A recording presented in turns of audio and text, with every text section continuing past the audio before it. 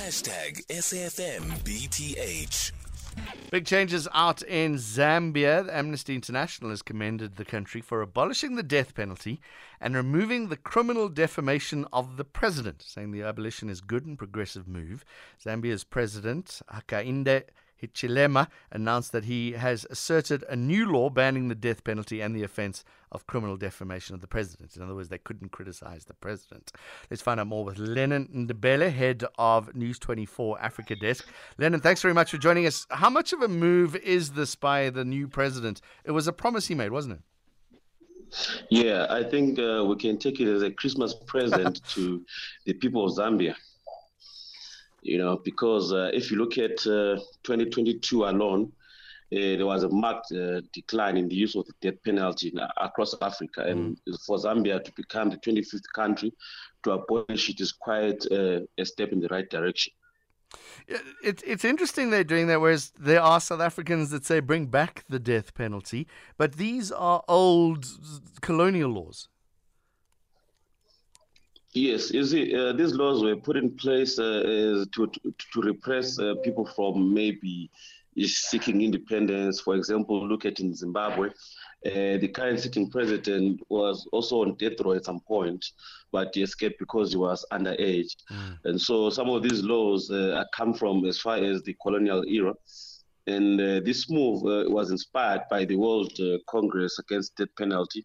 It was in Berlin last month. So Zambia was inspired from that conference. Also very brave, scrapping the defamation of the president. As a president, you got to be willing to take the heat, I guess.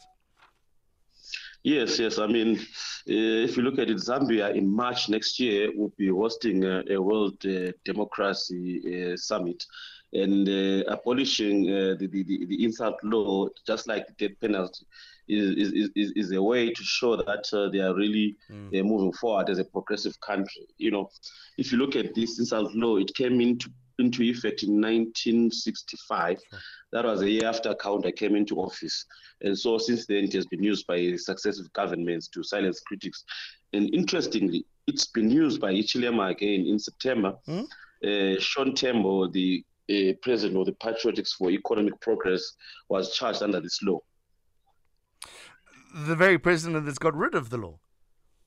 Yes. Wow, okay. What is the current state, Lenin, of Zambia? It's a quiet neighbor north of Zimbabwe. I know there's some water issues up there. What's the current state of the country? In what way? Politically and everything. Economically, are they doing all right?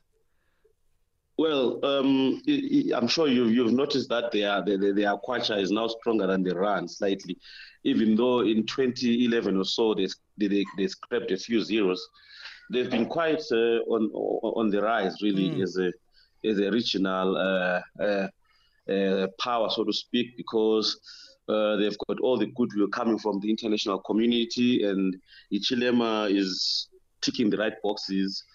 And well, when it comes to this power generation issue at the Kariba, well, it's a climate change induced problem. So really, it has nothing to do with the leadership there. Yeah, it's a thing that's going to affect us all. Just back to freedom of expression in Zambia. As a journalist who covers that, is it free press? Is Zambia open? And as you say, that democracy is wide and criticism is accepted? Well, it's opening up because since Hichilema came into power, there hasn't been a journalist arrested or a complaint about freedom of expression being affected. Yeah, they are in the right direction, basically. I just wish Botswana would be on that same trajectory because look at, for example, in Botswana, the death penalty is still in place. Yeah, well, let's talk about Botswana quickly. There always used to be this very wealthy, quiet little nation in SADC that were doing their own thing. What has changed in the last decade or so in that country? Well, besides the smooth transition of power, which is good, well, the corruption is on the rise. There is lack of trust in the police. Basically, things are turning out for somewhat the worst compared to before 2010. But I guess, I mean, it's a phase, just like most African countries go through such phases when there is a change of governance and so on.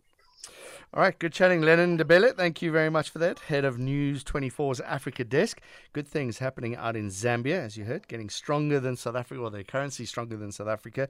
Get rid of the death penalty, and you're allowed to criticize the president. You can do that here if you have a look at Twitter. I would love to see the president's handler's phone. Is there a way that you can switch off how many notifications you get when you the president of a country? Because there must be thousands every second that our president, Cyril Ramaphosa, gets.